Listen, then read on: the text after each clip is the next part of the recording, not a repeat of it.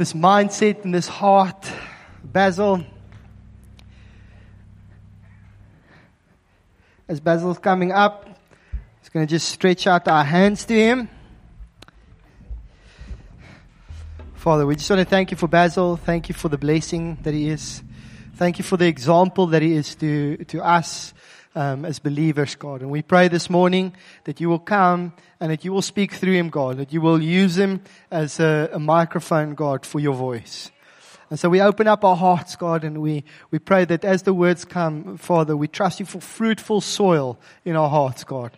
That the word will accomplish and establish your kingdom in our hearts and a sense of eternity, God, that you will open up our perspective of eternity in Jesus' name.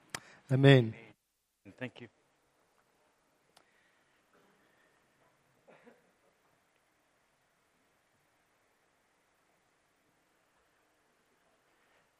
Rion, you live right on the edge here, bro. Sure. Feels like you're going to fall off. Good morning, Rion. Thank you so much for the privilege. AM congregation, good morning to you. My goodness me, you're a good-looking bunch of people. And then I still have my favorites, though. PM. We're allowed to be a little bit biased. And if you're visiting us, you're still the best. Wonderful. I want to just speak for a couple of moments this morning on He did it for us. He did it for us. You know, so often life wants to beat you and I up. Things can go horribly wrong. And you need to still understand that when we do wrong or things go wrong, doesn't make us wrong. It doesn't make us failures. It just makes us experience moments when things went a bit chaotic. But everything He did for you and I. So if you have your Bibles with you this morning, let's go to 1 Corinthians. It's going to be on the screen. 1 Corinthians chapter 2. Reading from verse 1, it says, "And so it was with me, brothers and sisters, when I came to you. I did not come with eloquent or human wisdom as I proclaimed to you the testimony about God. For I resolved to know nothing while I was with you except Jesus Christ and Him crucified." That is our message. That is the hope that's on the inside of you and I. It says, "I came to you in weakness, with great fear and trembling. My message and my preaching were not with wise and persuasive words, but with a demonstration of the Spirit's power, so that your faith might not rest on human wisdom, but on God's power. We do, however, speak a message of wisdom among the mature, but not the wisdom of this age or the rulers of this age, who are coming to nothing. No, we declare God's wisdom, a mystery that has been hidden and that God destined to our glory before time began. None of the rulers," listen to this, I love this passage of scripture, "none of the rulers of this age understood it, for if they had, they would not have crucified the Lord of glory." They had no clue what they were doing. They played into the plan that God had destined, and it caused them great headache. "However, as it is written, no eye has seen, and no ear has heard, and what no man mind has conceived, the things that God has prepared for those who love Him. These are the things God has revealed to us by His Spirit. The Spirit searches all things, even the deep things of God. For who knows a person's thoughts except their own spirit within him? In the same way, no man knows the thoughts of God except the Spirit of God." What a powerful passage of scripture where Paul's just putting it very simply. If God doesn't pitch, nothing's going to happen. If God doesn't come and touch, nothing changes. So I want to ask you a question this morning. If you had 6 hours to live, what would you do different? 6 hours to live, what would you do different? Can I throw out a thought? If you only had 6 hours to live, it's too late to start. It is too late to start. And I want to ask one thing. That as we come and we remember the greatest gift that came to you and I, that changed our life, that changed our history, changed everything about us. Only if you've given your life to Jesus Christ will you understand how He has transformed you from what you used to be to where you are now. And I am now.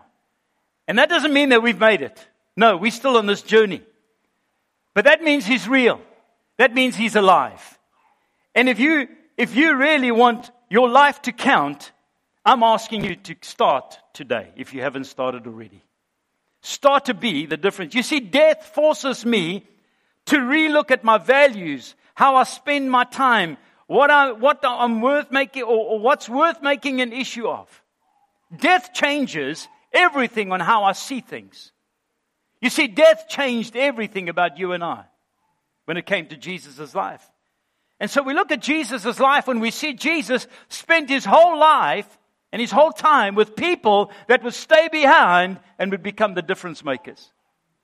That's why Jesus wants to encounter your and my life so that you and I will become the fragrance of God wherever we go. Why are you important in this picture? It's because you're going to meet people I will never see in my life. Who's going to bring Jesus to those people?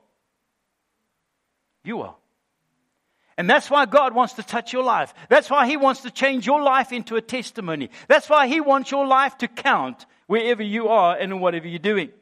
And that's why John 3:16 becomes the most amazing scripture, the bedrock of Christianity. It says, "For God so loved the world that He gave His one and only, the best that He had, the only that He had, that whoever would believe in Him should not perish, but have eternal life." And that's the goal, that none would perish, but all would have eternal life. You see, it's so easy to count life with what I'm living now. And we seem to think that the day that this physical body dies, that's the end of life. That's the beginning of life. This life in my physical form is finding out why I was created. So that I can live that. And I can connect to the God that created me. So that when this physical body dies, my life then starts in eternity. Do you know how long eternity is? Have you ever thought about that?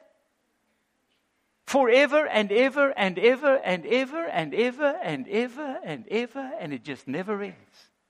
Our minds can't conceive that. But the reason why Jesus came is because everything went horribly wrong. Where the enemy was able to take Adam and Eve and trick them into not obeying God. And that goes right back down to Genesis chapter 3, verse 14. It says, "And so the Lord God said to the serpent, because you have done this," I love this, "cursed are you above all livestock and all the wild animals. You will crawl on your belly and you will eat dust all the days of your life. And I will put enmity between you and the woman, and between your offspring and hers. He will crush your head, and you will only strike his heel." What an amazing promise. I want to ask you for a moment, if you had to have somebody say that to you, what would you start doing?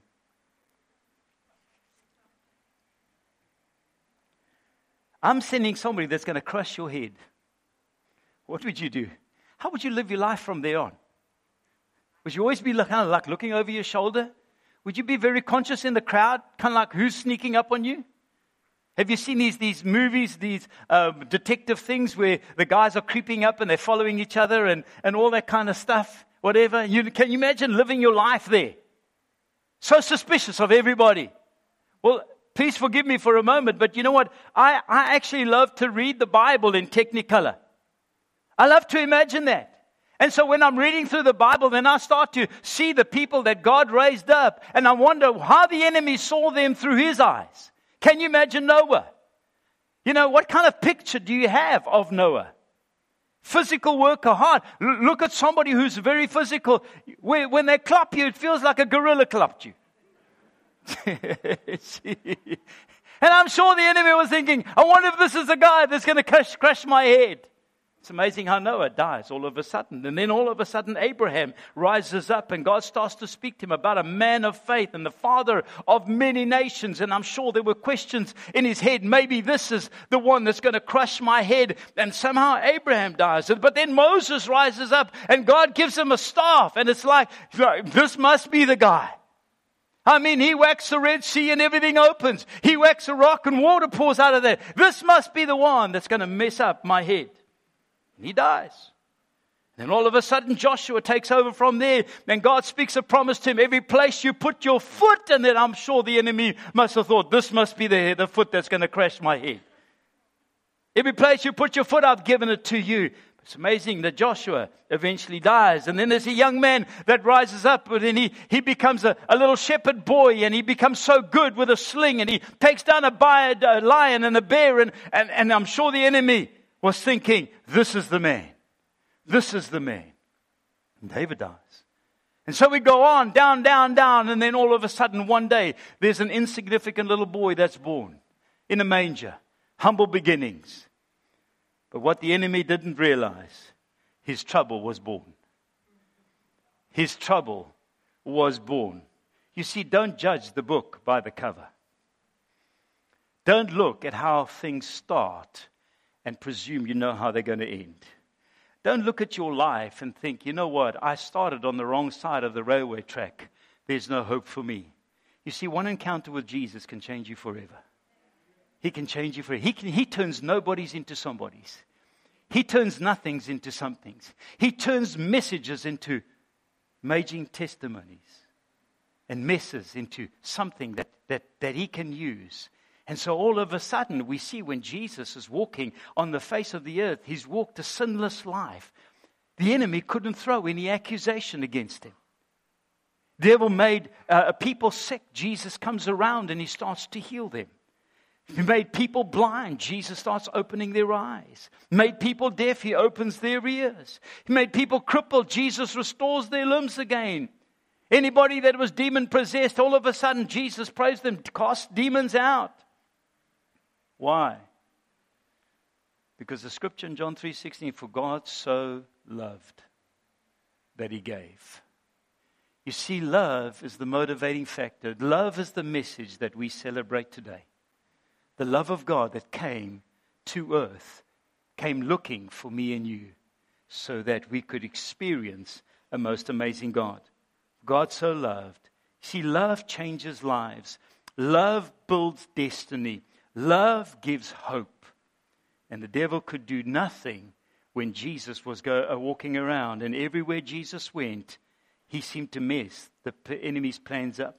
But it's an amazing story again. Just like all the other ones where they were there and the enemy kind of like saw and thought, yo, this must be the person. Then all of a sudden they died. Here, all of a sudden in Jesus' life, all of a sudden the Roman soldiers grab hold of him. They whip him, they abuse him, they accuse him. They hang him on a cross. Think, wow, what happened to all that? But I love the story because the devil forgot to listen to what Jesus said when he was alive. In John 10 verse 18, Jesus said, no one takes my life lest I lay it down. You see, you couldn't take Jesus' life. He gave it. He gave his life. And I don't know what you have ever purchased in your life that has cost you a lot. But the reason why you paid the price is because you put great value on that which you were purchasing. And God put great value on you and I, that he gave his son for you and for me. What an amazing story. In 1 John 3 verse 8 it says, for this purpose was the Son of God manifest, to destroy the works of the evil one. Everything that the enemy has ever used against you, Jesus came to break its power over your and my life. And the beautiful story today is that you and I don't have to live under the forceful hand of the enemy. We can live free. We can live free. Free from all those things that we've struggled with, because Jesus is the healer. Jesus is the restorer. You see, we're talking about he did it for us. He did it for you. He did it for me. See, God is a covenant-making God. Do you understand what that is? We're living in a time where covenant doesn't really mean anything. But if you go back to the Bible days, covenant was the way they lived. What is covenant? Covenant is making an agreement with someone. And normally covenants would be made with a strong tribe, with a weaker tribe. Why? Because everybody was fighting people to try and gain ground. And so a weaker group of people or a tribe would make a covenant with a stronger group, so that if anybody came to war on this, the stronger guys would fight for. Then there's a thing in covenant that says, what is yours is mine, and what's mine is yours. When you get married, you go into covenant. Some people say what's yours is mine and what's mine is mine. You're not going to build a very good marriage that way. But when you go in a marriage, it's what's yours is mine and what's mine is yours. Your enemies become my enemies. My enemies become your enemies. The things that I have now become yours as well. And all of a sudden, we see that there's a whole different way. And God is a covenant-making God. He came and He made a covenant with you and I through Jesus. What is that covenant? What did God bring to your and my life, and what did He take from us?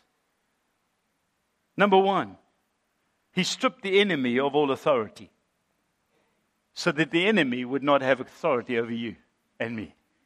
Isn't that nice to know? So the only authority that the enemy has over you and me today is that which I give him.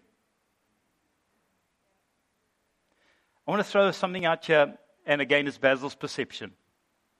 You remember what it says there to the enemy in Genesis chapter 3, it says, you'll crawl on your belly, speaking to the enemy, and you'll eat dust all the days of your life.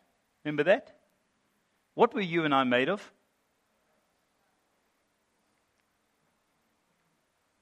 I want to give out for your consideration, our carnal nature is the dust that the enemy feeds on. And when you and I live in our carnal nature, he has a doorway into our life. And that's why the Bible calls us out of sin into His wonderful light, so that we close that door on the enemy.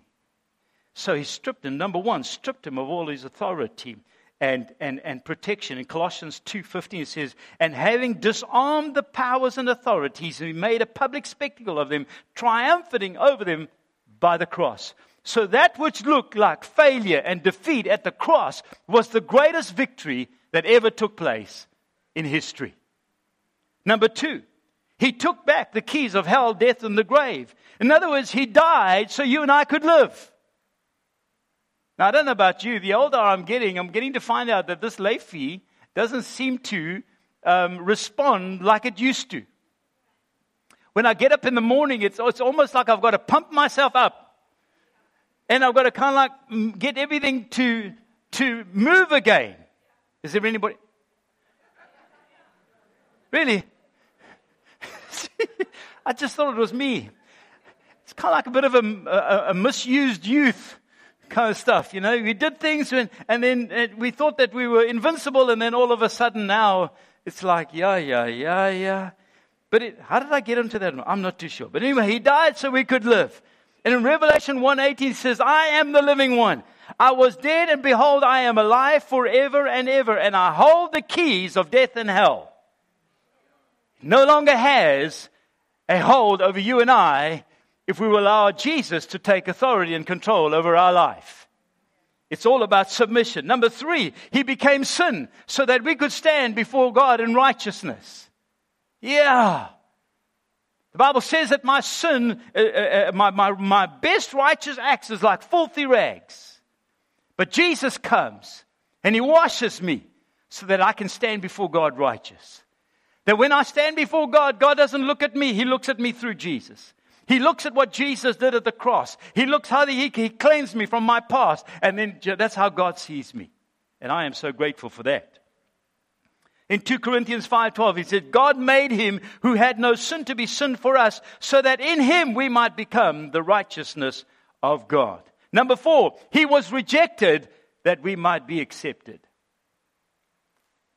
Do you know of anybody who's kind of like living under the I'm not too sure what word to use over here, the umbrella of rejection, that they've never been good enough.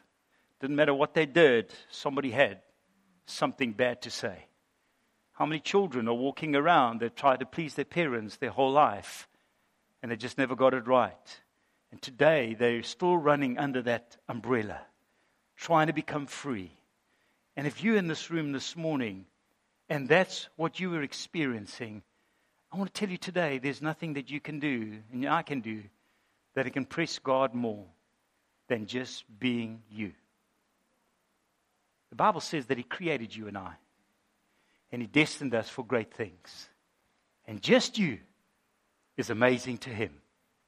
And will you just allow the amazing love of God to comfort your heart and let Him live through you? That's it. There's nothing you can do. We are saved by grace, not of works. There's nothing you can do that can change how God sees you. He thinks you're beautiful. He thinks you're amazing. He thinks you're wonderful. In fact, he says in Psalm 139, I think it is, he says, the psalmist says this, I am fearfully and wonderfully made, and my soul knows it very well. I am fearfully and wonderfully made. He was rejected that we might be accepted. 1 Peter 2:4. As you come to Him, the living stone, rejected by man, but chosen by God and precious to Him. You need to understand the depth of that scripture. The very people that Jesus came for are the very ones that put Him on the cross. He knows what it's like to feel rejected. He knows the pain. He knows all those things. Number 5, He was cursed so blessing would come our way. Just lost my place. He was cursed so blessing could come our way. Galatians 3:13. Christ redeemed us from the curse of the law, becoming a curse for us. Jesus came to bring blessing and life to you. Number 6, He was beaten. He paid the price for our wrongdoing, for our injustices, paid the penalty for our sin. He paid the penalty so that we could be healed and we could walk in physical strength. Isaiah 53 verse 4, surely He took our pain and bore our suffering, yet we considered Him punished by God, stricken by Him and afflicted. But He was pierced for our transgressions. He was crushed for our iniquity. The punishment that brought us peace was upon Him, and by His wounds we were healed. All He's saying there's an open invitation for you and I to come to Him and to ask Him, what is your need? What is it that you need? What is wrong? He's the fixer. He's the restorer. He's the protector. He's the lover. He's the everything. Number 7, He died so we could live. Can somebody just shout hallelujah for a moment? Man, I want to tell you, if I often get a scary thought, and this is the thought. What would my life be like if I never had an encounter with Jesus? I would be in a ditch somewhere. Everything that I was doing, the way I was living, and the person, that rejection, that low self-esteem, you're looking at him. That's the things that I struggled with in life, and God had to bring healing into my heart. But if I had gone on following those things, trying to impress people, trying to just do something right, I want to tell you, my life would be absolute mess today. I don't even think that I would be alive. But He came and He died for us so we could live. And that's why John 3:16 said, for God so loved the world that whoever would believe in Him would not perish but have eternal life. In Matthew 26:32, and after He had risen, He said, but after I've risen, I will go ahead of you into Galilee. Why? Because He'd come so that they would experience life to the full. You and I can exist. There's one song that says, I'm breathing, but I'm not alive. What's that song says? Breathing, but not. Yeah, something like that. There's a song. That wasn't a very good illustration over there, because I couldn't. Just leave that one. In Matthew 28, when we read it, we see of Jesus after His resurrection. He goes and He meets many, many people.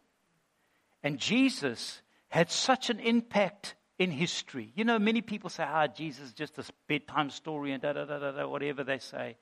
But here's the deal. Jesus split history in half. It doesn't matter what religion you are, you experience Easter because the whole world has got it on the calendar. It doesn't matter who you are and whether you acknowledge Jesus Christ came in the flesh or whatever. Christmas is part of the worldly calendar. Your dating system, every time you put a date on a letter, you're declaring Jesus Christ came, because our dating system, our time system, everything goes right back to the birth of Jesus Christ. There's no man in this world can deny that Jesus never came. He split history in half. And this is the wonderful thing. He still gives eternal hope. He still restores broken lives. He's still binding up the wounded. He's still setting the captive free. He is still restoring homes and marriages. He is still with you, businessman, in your business, wanting to build it so that you can become a financer of the kingdom and demonstrate His glory through you. He is still that God. He's still interested in it. He's interested in your children. He's interested in your children's children. He's looking down time. He's planning everything now. And everything is falling into place for His perfect plan. He is an amazing master at planning. He did it for us.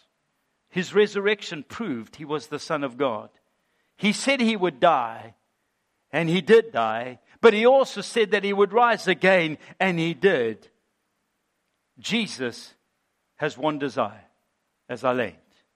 He desires to live in the hearts of every single living being.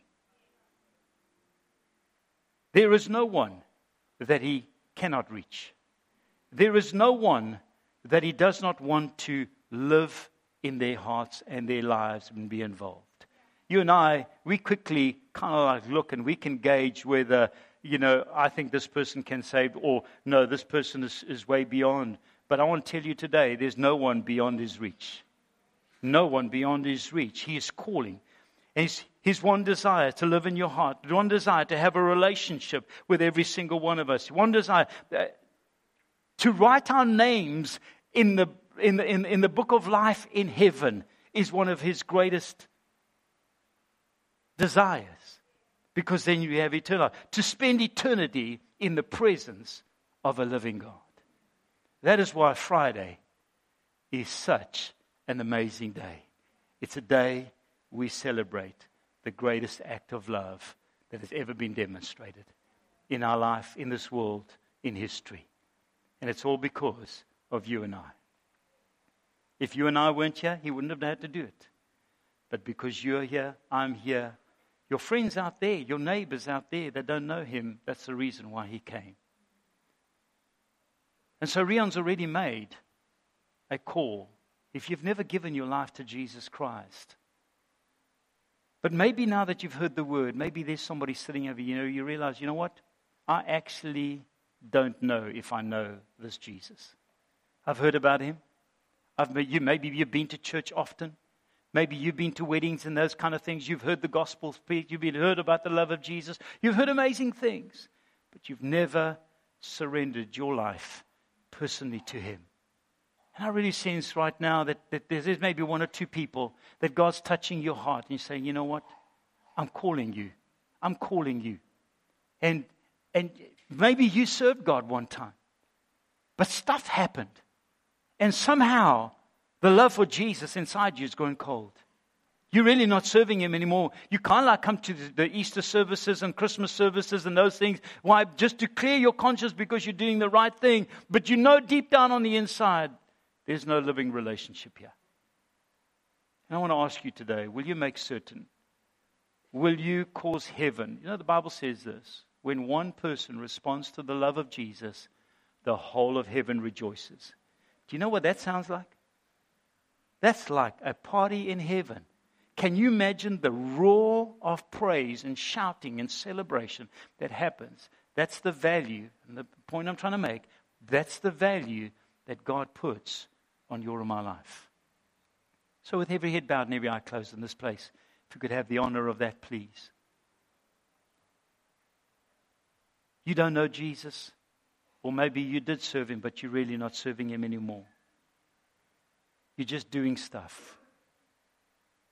And today you would want to, because of the word, because of what you've heard, you want to put everything back into place again. And if you're in this room this morning and you do not know Jesus Christ, if you will silence every other voice, there'll be one voice that'll be crying out to you. Will you come to me? Will you respond to me? I love you. It's the voice of Jesus. And if you don't know Jesus this morning, you're not serving Him, and you want to respond to Him, can I ask you just very quickly in the privacy of this moment, would you just put up your hand and say, yes, that's me. I need Jesus in my life. Can you just put it up high so we can see? We don't want to embarrass you, but we sure want to make sure that nobody walks out this place not having an opportunity to put their life right with Jesus. Is there anybody really sense God's working in people's lives in this place this morning? You need Jesus. He's the answer to everything. There's a battle that's going on the inside. Your mind saying this doesn't make sense. Your heart is saying this is what you needed your whole life. Is there anybody? Will you give up that battle and just surrender? Anybody saying, Jesus, I need Jesus. He loves you. That cannot be emphasized enough. He loves you. You're so valuable, so precious to Him.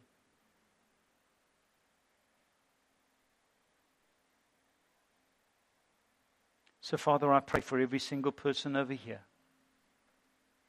Your word says you know who are yours. And Lord, if there's anybody here that is not responded, or somebody here that is distant, I thank you, the Spirit of God, you would continually draw them, speak to them, reach out to them, touch them, demonstrate yourself like no other man can. Show yourself strong on your behalf in Jesus' name. Cause miracles, Lord Jesus, so that they would look up to you, acknowledge you, respond to you. We commit every single person to you, every family. I'm asking that, God, you would continue the great work that you started in all our lives. Finish it, we pray, in Jesus' name. Help us to become a witness, Father, wherever we go. May we carry the fragrance of Jesus Christ in such a way that the world may know that you're alive and that you are love. Commit every person to you in Jesus' name. Thank you and give you praise. Thank you for your word, and thank you that your word never returns void, but accomplishes what it needs to do. Inspire our hearts, Father, that we would be hungry to see the lost saved. In Jesus' name, we thank you and we give you praise. Amen. Amen.